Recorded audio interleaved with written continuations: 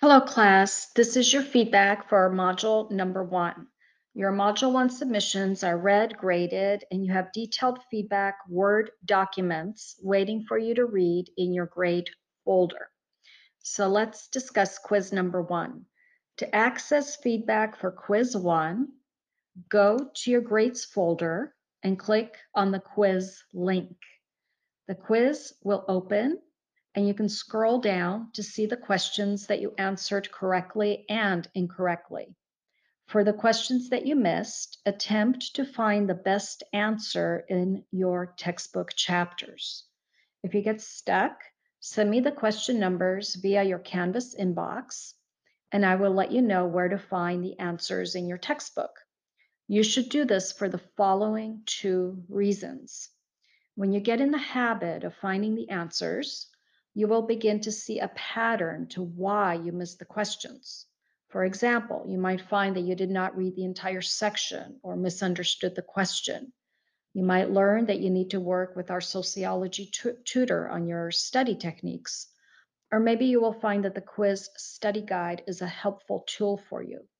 Once you recognize the patterns, this is valuable information that you can then use to adjust your study techniques moving forward.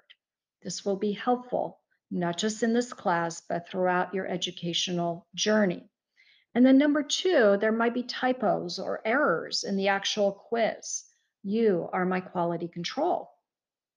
So that's quiz 1. Now let's talk about discussion 1 and activity number 1. So the same thing, go to your grades folder, and this time to the right of the discussion points, you will see several small icons. Click on the icon that looks like a comment symbol. When you click on the comment icon, you will see a Word document link. Once you click on the Word document link, you will be able to download and read the discussion feedback document that I left specifically just for you. And then you're going to do the same for the activity and download the activity feedback document that I wrote for you. If you're not able to open the documents, please contact the Canvas Help Desk. And again, their phone number is 1-844-612-7420. Once you've read both feedback documents, contact me with any specific questions or concerns that you might have. My suggestion is that you download and save these feedback documents throughout the entire semester and use them as you work on the next module. The feedback documents are very handy reminders for you. Do keep in mind that the instructions for activities do tend to change from module to module, so it's still important to read the instructions carefully and reach out when you have questions. You can message me via Canvas, text, or call me at 714-494-6320. Now, overall class feedback. As a class, you did a great job considering that this is our first module and you did not know what to expect. So, good job, class. As some of you may have noticed, 5-week classes move quickly, and all of us, including myself, have to stay organized and on schedule.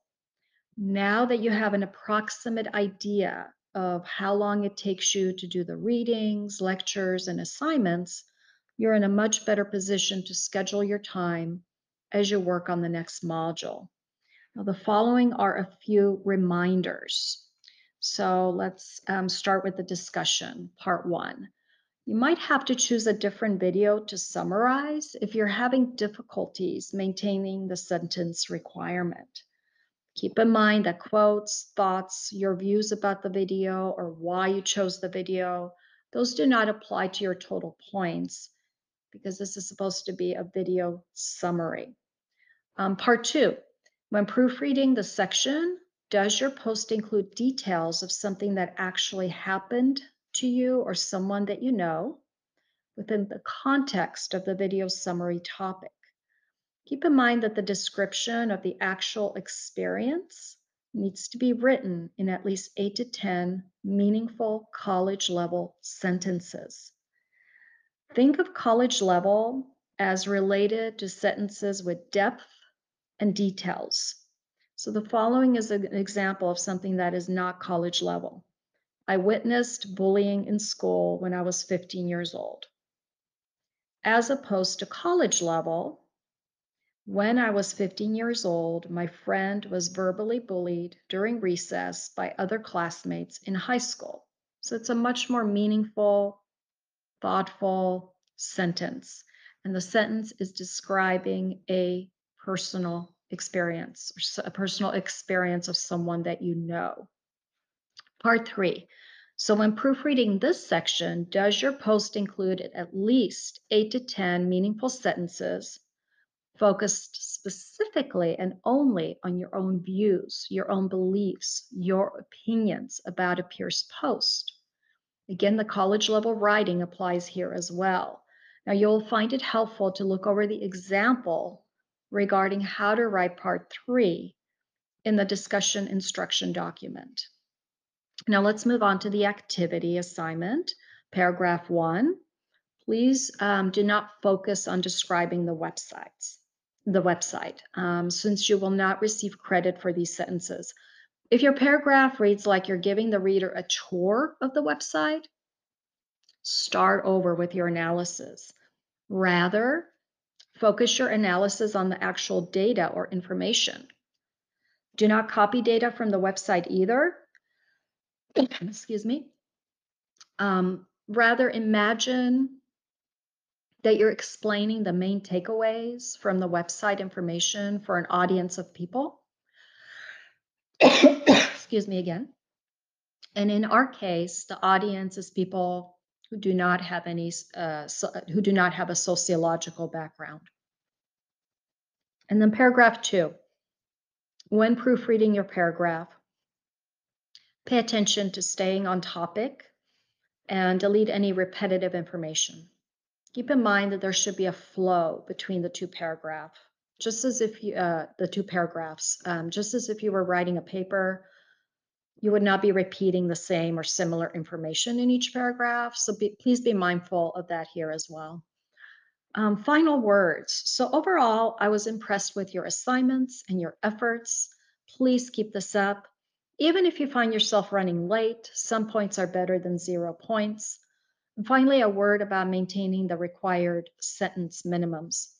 You might recall that in our syllabus assignment, I explained that all sociology courses have a written requirement as determined by the Cal State and the UC University systems. Some of you might feel that you wrote excellent analyses and discussion posts, and I needlessly deducted points in regards to the written requirement. Keep in mind that I choose the discussion and activity assignments in lieu of assigning research papers. Based on student feedback over the years, students are much more likely to prefer learning sociology by watching videos, accessing websites, and interacting with each other rather than writing term papers. And I, just like many of you, like reading about your personal experiences, your views, and how you see the chapter materials connect to the various topics that we explore. So while I have the academic freedom to design critical thinking assignments, I do have to ensure that students are practicing developing their critical thinking writing skills at a university level, which is a couple of notches higher than what you may have been used to in high school. With that, just know that I'm here to support your success, as is our sociology tutor.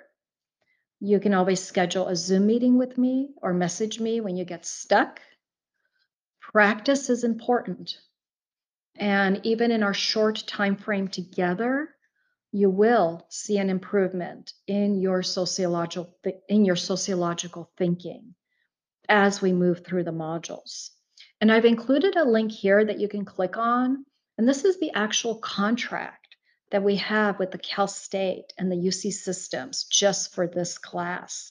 And if you scroll down, you will see the typical out of class assignments section. So with that said, enjoy your week. Let me know if you have any questions about Module 1, feedback, or the Module 2 coming up. any of the Canvas chapter pages or the assignments. Additionally, I will also be in touch with all of you via your Canvas inbox about your overall grades and progress in the class thus far. And so you can connect with me that way as well. So have a good one, class. Signing off for now, Professor Pyers.